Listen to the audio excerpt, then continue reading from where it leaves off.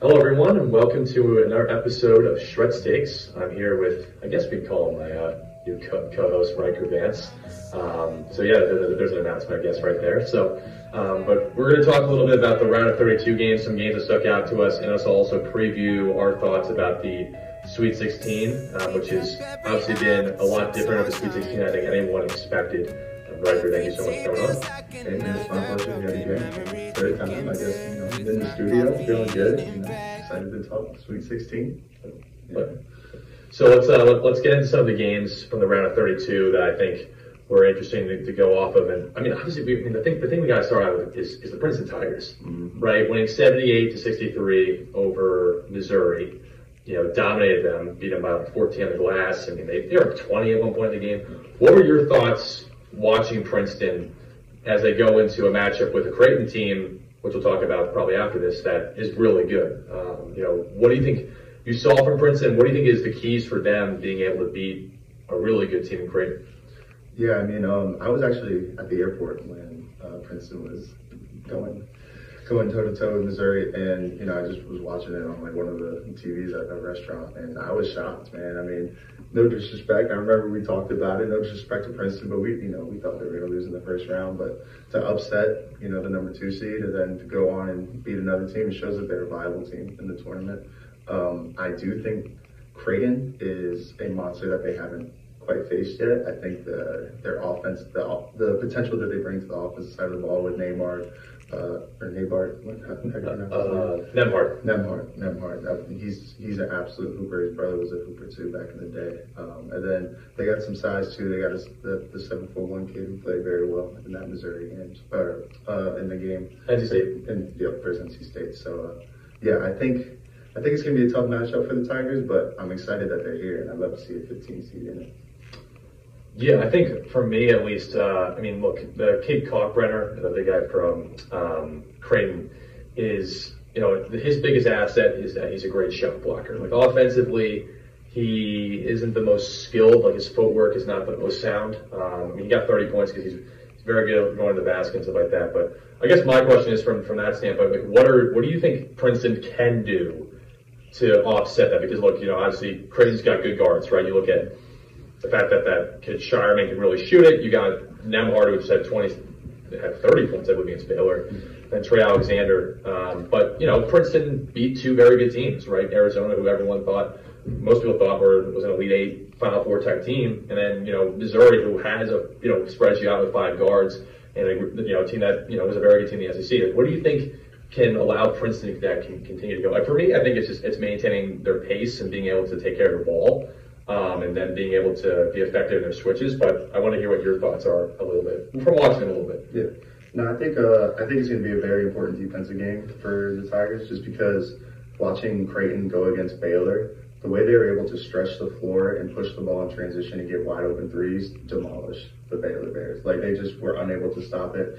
And coming down late in the fourth quarter, the Bears are starting to make a little bit of a push. Creighton was up 18 at one point. Baylor brought it to about 9, and then Creighton just quick at the snap of the fingers, they boom 2 back-to-back threes. It's almost Warriors like, you know what I mean? Just a team that is that lethal from the 3-point line. That's a team that's very, very dangerous. Live by a 3, die by a 3. Yeah. So I think the Tigers have to put an emphasis on the 3-point line. Like you said, the big man from Creighton, I'm forgetting his name now, but Kalkbrenner, he's not the best he doesn't have the best footwork in the world, and he was just taller than all the Baylor. I mean, Baylor was playing 5 guards at one point, so he was just able to put it in the hoop. So I think if you force Creighton off the 3-point line and have them drive and attack more, and you can play more of like a pack defense, I think that's the way the Tigers can get it done. Yeah, no, I think it's so interesting, obviously, with. You look at FDU, winning against Purdue, and you look at Princeton's run, and it just shows you again how the style of play that goes in really matters a lot, which I think is just interesting. But let's shift over to I think what's going to be a classic Sweet 16 game, Gonzaga UCLA. And you and I both thought TCU was going to win. They almost got it done. Unfortunately, they didn't, and that was because of. Some people call him Uncle Timmy because he's been there so long, but he is, at this point, he's the best big. I left because Jackson Davis and Edey are both done in the NCAA tournament. And, Timmy's just, when it comes to tournament time, the guy just produces. And he's been like this all year. But, again, UCLA's got Jaime Jaquez. They got Tiger Campbell. They got Amari Bailey, who's been playing really well. They are a really good defensive team, like incredibly good defensively. But, I want to hear what your thoughts are from watching those two teams, I guess. If you're UCLA, what is your game plan on Timmy? Do you double team him? Do you play in single coverage, try to take everyone else out?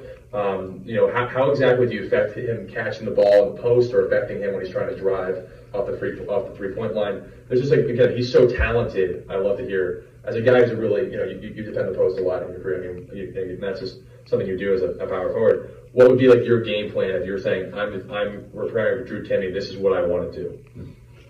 Yeah, Drew Timme is just one of those classic college Gonzaga bigs that just is so good for 4 years and is just dominates during his college career, and I absolutely love to see it.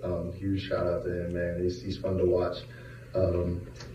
But UCLA, I think they got a monster the post, and for those out there that might not know what that means, that just means a sharp double team right on the post, probably from an off-ball defender.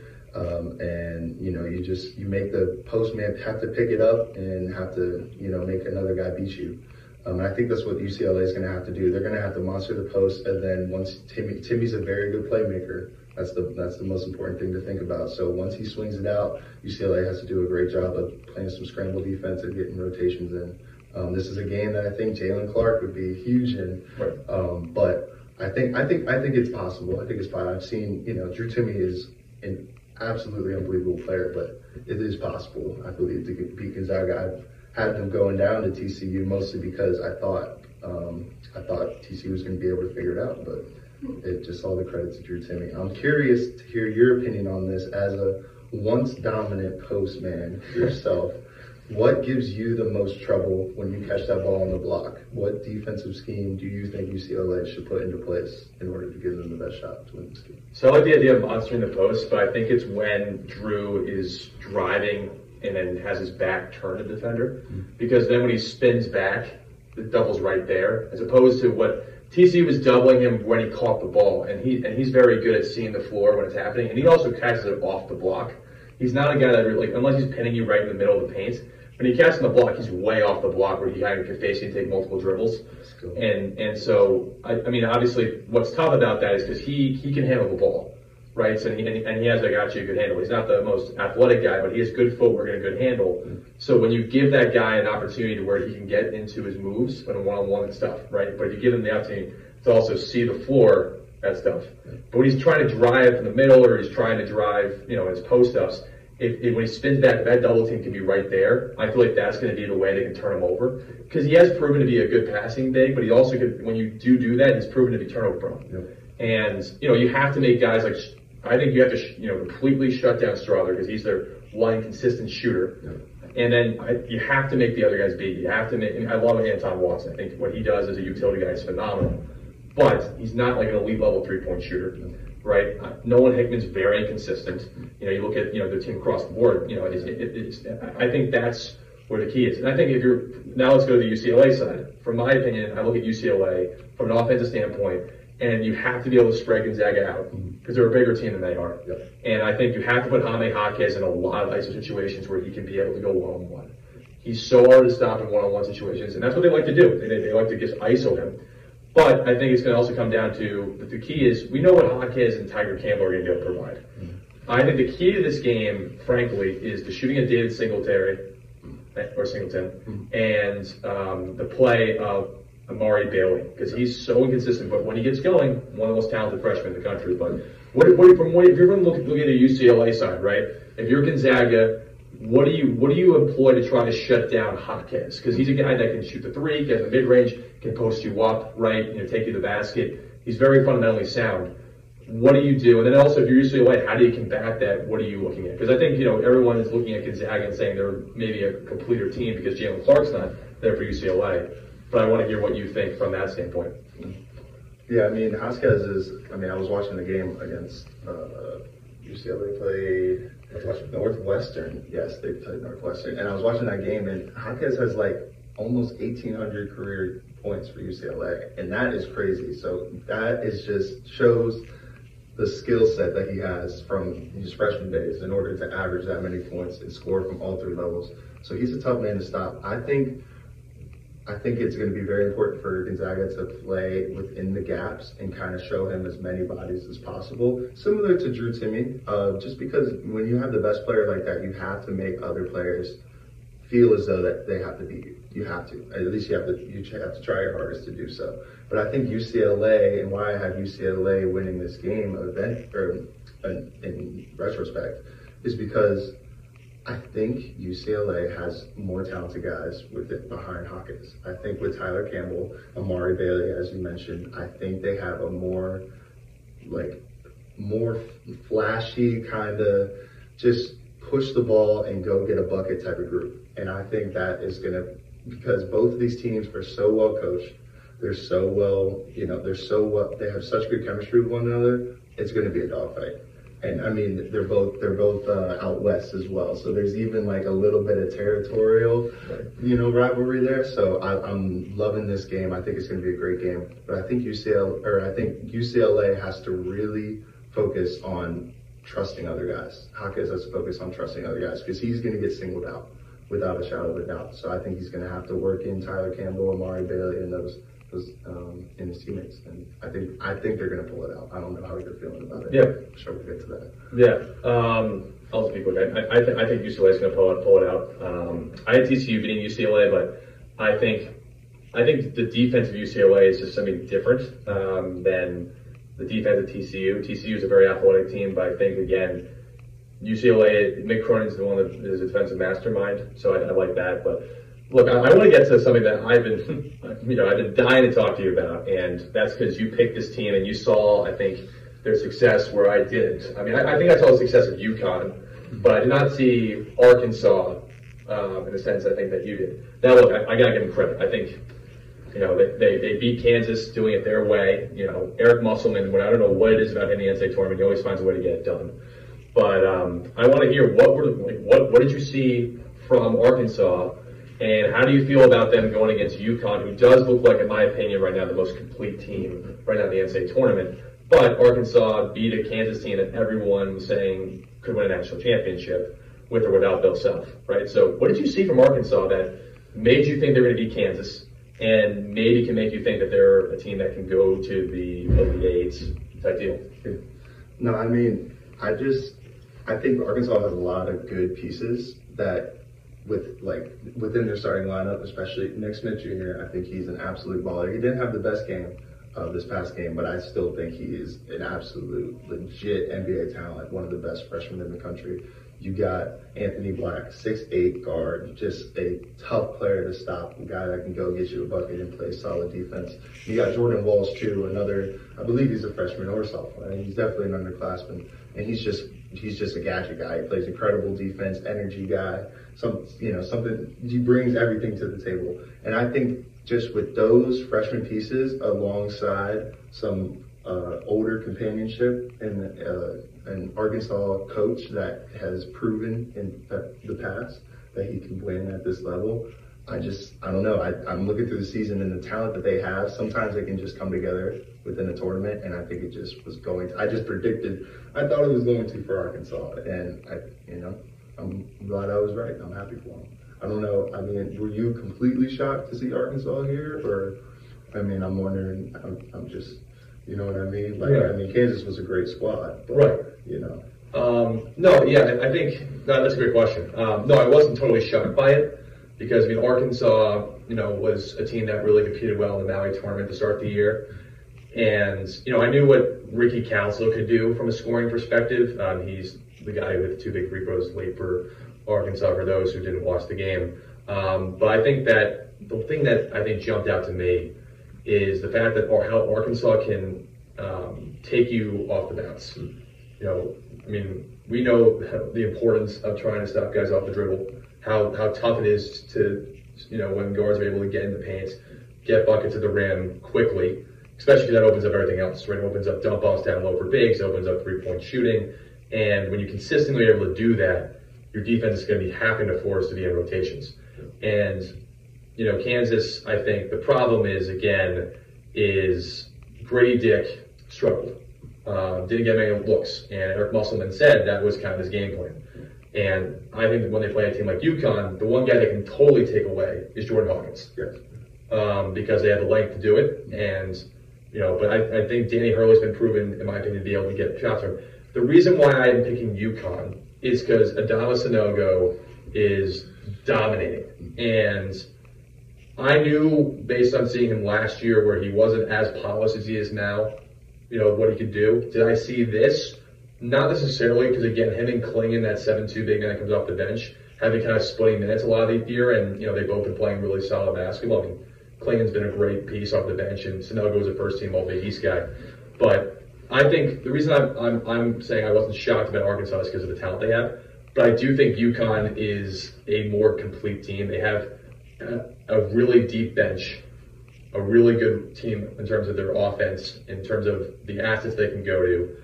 But I do think it's going to be a very close game. And the reason being that is because Musselman's a great defensive coach. He knows how to make great defensive adjustments. And again, they're a tough team to stop off the bench, right? You have four guys in the court that can all kind of get a bucket. Debo Davis, Council, Black, all these guys, makes it tough. So I look at all that stuff, and that's kind of the difficulty.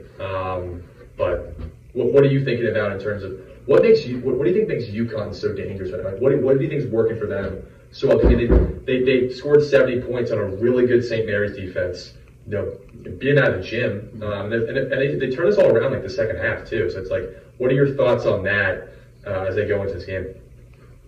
Yeah, I mean, I think you said it best with one word, and it's Sanogo.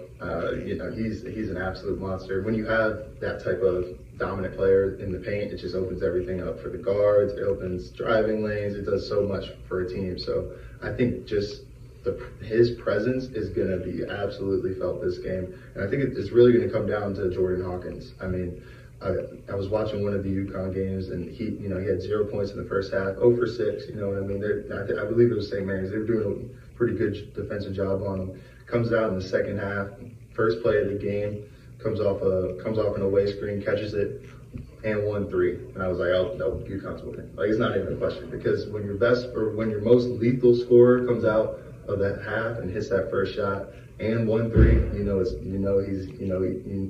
going to catch fire. So I think if Jordan Hawkins can come out and score the ball at an efficient rate alongside Sanogo, who I think is kind of an automatic 20 and 10 at this point, just the way he's been playing. 100%. I think it gives UConn a very good shot to win this game. A very, very good shot. But yeah, no. So I'm very, very excited for that. But kind of, more on a different note. We got Kansas State versus Michigan State here. I'm excited to see you go first on this one. How are you feeling about this game? Are we going with Kansas State or are we going with the Spartans? I'll be honest, I was shocked Michigan State got by Marquette. Their defensive game plan on Tyler Kolek was amazing. He was 2 for 8 shooting. Really was not a huge factor in that game. They forced him to get a lot of foul trouble by attacking him defensively. Tyson Walker and A.J. Hogard, along with Joey Hauser, that's a really good 3 players to go. I think Tyson Walker can really make things tough from an ability to shoot tough pull-up jumpers.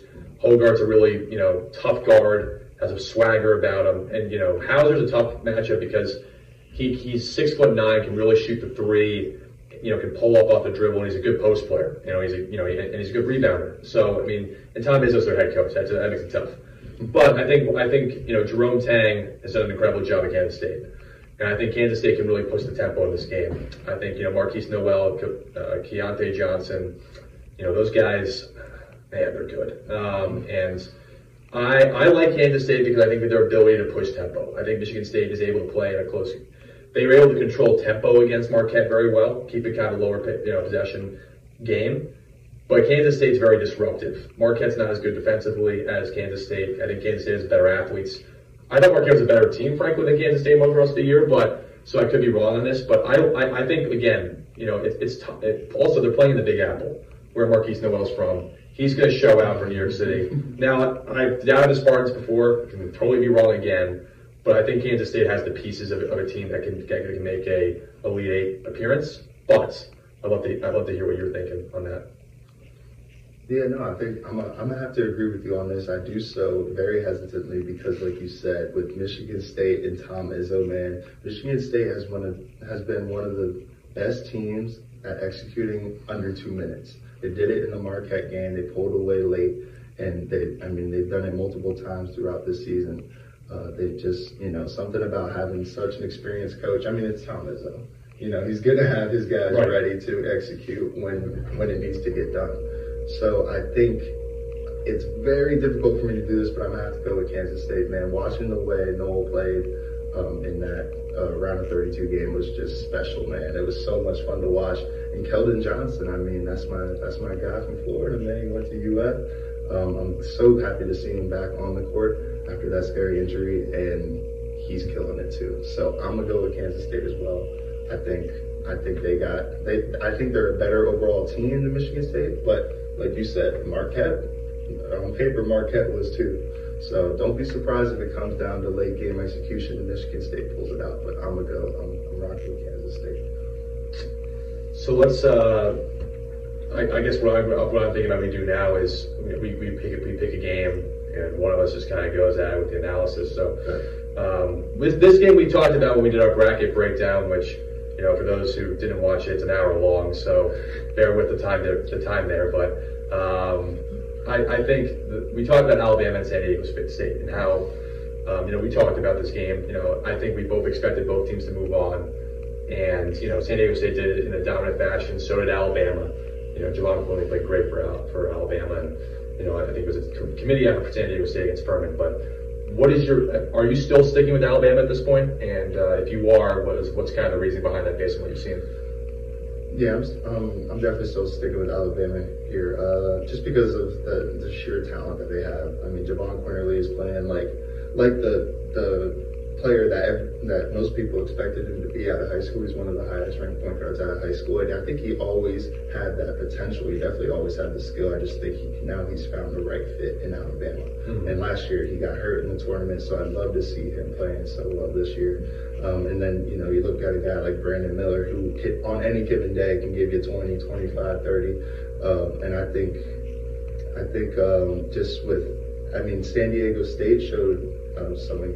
I mean, we expected them to come out and play absolutely hard, and they outclassed both of their opponents. But I think Alabama's just too big of a three-headed monster for San Diego State to overcome. Yeah, I'm gonna agree with you there. I guess I'll take the Miami-Houston one. And Miami dominated Indiana, doing it their way, fast-paced, disrupted defensively on Trace Jackson Davis, and they kind of took everyone else out of the game. Jalen Hood-Schifino was a non-factor, Miller Kopp non-factor. You kind of go down the line. Besides Trace Jackson Davis, everyone else was kind of a non-factor. The bench in Indiana did nothing. They think they scored 2 points total. And, Miami, that's how they're going to win, right? They're a team with Norchet Omir, who's been he was injured, unfortunately, in the ACC tournament against Duke. But since he's been back, he's been averaging 10 points and 15 rebounds. Huge, right? You look at Isaiah Wong, you look at all these guys, right? They're a team that, plays well together. I still think the way that Houston played in their game against Auburn, they blew them out. They played their game. And, having Marcus Sasser there makes a huge difference for me. And, his ability to score, they have other guys who can really make plays. Tremont Mark, Jarris Walker, you can go down the line, Jamal Shed.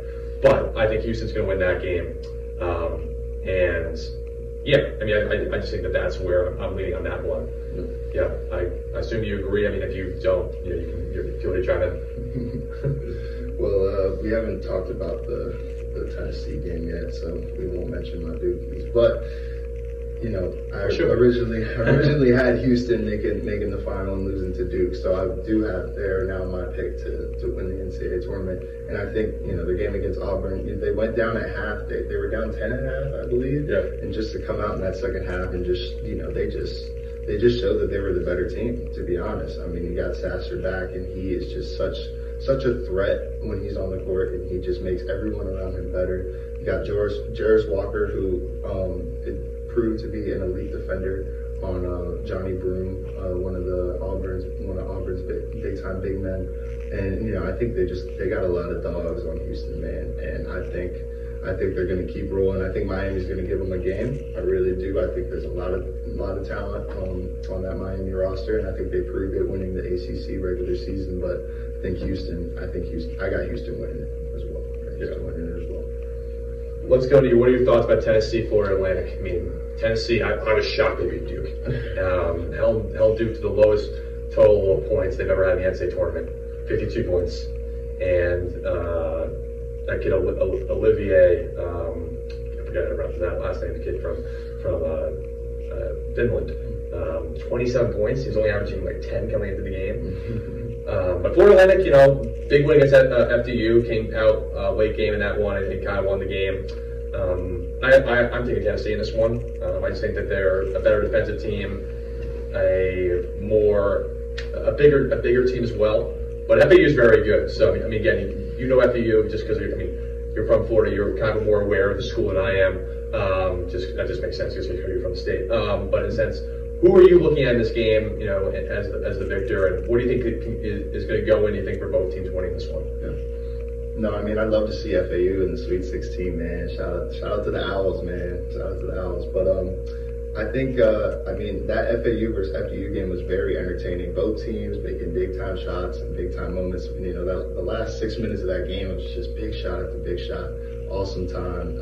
And I just love to see, like mid-major, even to lower, quote-unquote lower major schools, they got players, man, and they proved it. They proved it on the biggest stage possible. So I love that FAU's in the Sweet 16, but I've watched every painstaking minute of that Duke versus Tennessee game, man. And Tennessee they just got into Duke's grill. I mean, we were unable to dribble the ball without a Tennessee guy just affecting the basketball, just to a point where it stalled our offense completely. I mean, Duke had 21 points at half. It's the lowest halftime score Duke's ever had in the tournament. So I mean, they just completely locked us up, and Duke had a very good second half. We were shooting at one point like 65% from the field, and Tennessee was still 8-10 points ahead because they were doing the exact same thing on the offensive side.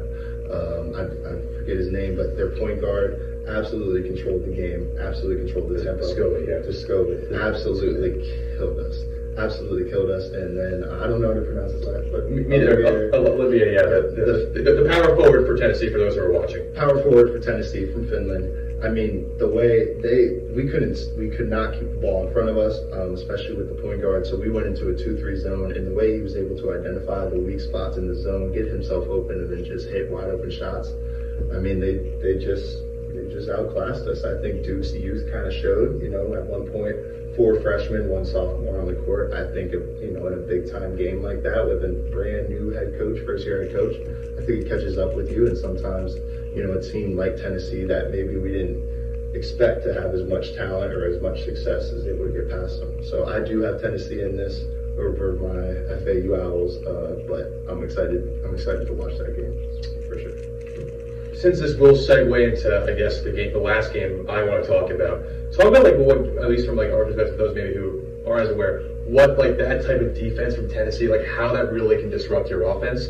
Being able to pressure the ball and be physical, because we faced that, and certainly in our careers, and it's something that every defensive coach always says is a really effective, tough way to. For an offense, but it sounds simple, you pressure the ball and whatever, but you see teams break that. Why do you think Tennessee was so effective on Duke? And what did Duke not do to combat that pressure? Why was Tennessee so effective? Because again, we both watched the game, but I just want to hear from your thoughts, why you think that was so effective. Yeah. No, I mean, no matter how simple of an offense a basketball team runs, at the end of the day, the ball has to move in a certain fashion, and people have to move in a certain fashion. And when you have a team like Tennessee that a couple days ago, who just makes everything difficult, every step you take, every dribble you take difficult, it disrupts the flow of the entire offense. There's no practice, there's no simulation you can make for a guy that's standing right in front of you and doesn't want you to move. And I think Duke, Kyle Filipowski got beat up. He had a cut under his eye, got fouled multiple times within the first half. And he showed, I mean, still every time attacking the rim strong, facilitating, doing what he can to get the offense going. Tyrese Proctor played a heck of a game as well. Jeremy Roach got in foul trouble kind of early. And I think that kind of affected his game and made him less likely to drive in case of an offensive foul. And just how, Tennessee was all in the gaps and everything, so they would slide and boom, try to take that charge. Right. So it kind of just affects Duke's offense even from that standpoint as well, because if Jeremy Roach isn't going, we don't really have that. I mean, Tyrese Proctor stepped up and made some big time shots, but just the floor general, his ability to get downhill and just get others involved in the game. It's just we don't have another guy like that on Duke, and I think Tennessee exploited it. I think it was a very, very well coached game, a great plan going into the game, and Tennessee went out, played their butts off, and executed it. So let's shift over a little bit into the so. Obviously, you have Tennessee beating FAU, and I guess I think what's important about what we just talked about is the importance of the physicality on defense, right? Like pushing teams out of spots, as you articulated. Jerry Roach not being able to get downhill because of them always, Tennessee being able to be really aggressive in those gaps. It's going to be tough for a team that likes to drive the basketball in FAU because Tennessee can stunt and then get out the three-point shooters, which FAU does really well. But I think that applies really well to this Xavier-Texas game because Texas' ability to defend, right? And they're gonna be pressuring Soleil Boom all game, Colby Jones all game, Adam Kunkel all game, especially Kunkel because Kunkel and Boom are great shooters. Colby Jones as well is as well. But I think that the biggest thing for Texas is the X factor of Dylan Disu, and I think that his ability to make plays for this offense. And I mean, you look at the ability of him in short rolls to be a dominant player, right? And that's so hard for those who I guess are trying to understand what I mean by that. See, what teams in college like to do is they either do a hard hedge, which is kind of an aggressive trap or blitz of a ball screen, or they kind of do a flat hedge drop coverage where the big kind of lays back to stay between the ball and the roller. The issue is when you have those short rolls, the guy's not rolling all the way to the basket, and it's tough to recover back to that because he gets it off really quick. And he gets it off athletically, too. He jumps very high and gets it off. And from my angle, I just think that's why I like Texas, because I think Ronnie Taylor's done a great job. He should be the new head coach at Texas next year. If he's not, they definitely don't want their program to go in the right direction. All jokes aside, I just think he's done a great job. But I do want to hear what you think about it, and who do you like? I got Texas. I think it's gonna be a great game. I think all these games are gonna be great games, to be honest. But I think that Texas is gonna move on. I think in this one. But who do you like and why? Yeah, no, I'm gonna agree with you yet again. I mean, I think Texas. You mentioned it. Their head coach taking over midseason and continuing to keep this team afloat is absolutely incredible. We discussed that earlier. It's just, just to rally the troops. I mean, not to be cliche, but to rally the troops and to continue being successful. Just all kudos to him. And I think, two guys really come down in this game. You mentioned one of them, Disu. We mentioned him when we were talking about him, and we were going through all round of 64. And just his ability to not even stretch the floor, because he's not even shooting threes, but to short roll and hit that jump shot, it makes the big guy recover to him, which means Marcus Carr, who absolutely obliterated Penn State with the pick and roll game, his ability to split the double team, extend the ball out, hit a shot, or just drive by and finish at the rim, absolutely incredible. He's a very multi-threat point guard in the pick and roll game. And with him and Disu, man, that is a tough combo to stop. And then not to mention Jabari Rice, who is just one of the best shooters in college basketball. So one of those pump fakes too. One of the best pump fakes as well. He gets people jumping for sure. But I got Texas winning this game too, man. I think Disu is gonna really be able to take over, and I think the experience of Marcus Carr and Jabari Rice will. To have good guard play this late in the tournament, man, I'm gonna keep saying it. So I got Texas as well. Yeah, I guess to wrap up, let's just go with kind of two big takeaways we've taken so far from the first two rounds. First three rounds, let's count the first four. But I guess for me, first two things I've taken in is I think how for real UConn has looked, and obviously the magic of the upset, right? You look at, multiple teams getting upset, and Princeton being obviously the forefront of that, FDU being the forefront of that. But you look at Furman, you look at other teams across the board, like FAU winning, and you look at Arkansas or Kansas, and all these different things. Michigan State over Marquette. I just think you have to look at the fact that UConn looks like they're for real in the magic of the upset, which is, ruins everyone's brackets, ruins everyone's fun for the bracket. But I do think that that's what makes this tournament the best tournament out there in sports, because it's just like the ability to win one game is just so special. But what are your two takeaways, you would say? I would say my first takeaway would just be the importance of having a tournament experience. I mean, you're looking at teams that are mostly freshmen, or at least the people that consume the most playing time are mostly freshmen. Most of the teams are out. So I think, having a couple talented freshmen here and there never hurts. But I think having a core group of guys that have been there before, in a system and a coach that has been there before, has proven yet again to be very successful in the tournament. And I think, you kind of mentioned it earlier with the upset madness, but, it's kind of that any given Sunday mentality, man. I mean, basketball is a beautiful game, but at the end of the day, if one team is just putting the ball in the basket at a better rate that night, that's, what I mean? That's all you need to win. It's, win or go home, one and done. So I think that's what makes college basketball so thrilling. It's what makes March Madness the spectacle that it is. And I'm so excited to watch Sweet 16 and Elite 8 this weekend. So yeah. Well, for everyone out there, Ryker and I will be definitely back after these Sweet 16 games, talking about more of this stuff. We'll probably be talking about it kind of throughout the tournament.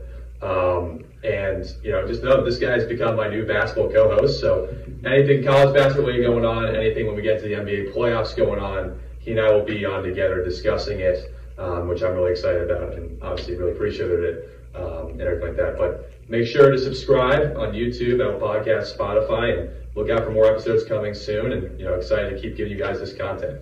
Have a great one.